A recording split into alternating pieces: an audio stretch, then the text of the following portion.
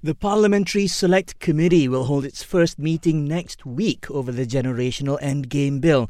The Health Minister says, among other things, the committee will refine the bill's proposed penalties and enforcement. It will also consider a number of proposals made by MPs.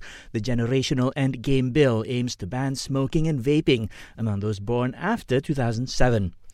The government has been urged to come up with a new law that criminalises cyberbullying, as current laws have not dealt with the issue effectively. Parti Bangsa Malaysia said this following the recent death of a single mother who was abused on TikTok.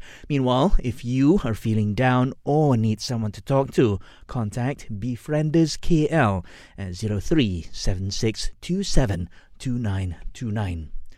The MACC says it has found no element of misappropriation in a durian plantation project, which is believed to have caused last month's deadly flood in Baling.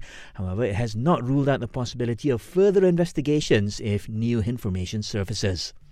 Malaysia could have an end-of-life vehicle management policy by 2025.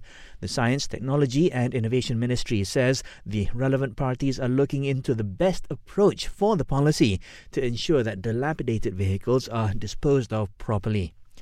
And the Department of Environment has blamed open burning after its monitoring station in Sri Aman, Sarawak recorded an unhealthy air quality reading this morning. Now, as at 5 p.m. today, Sri Aman still registered an air pollutant index reading of 153.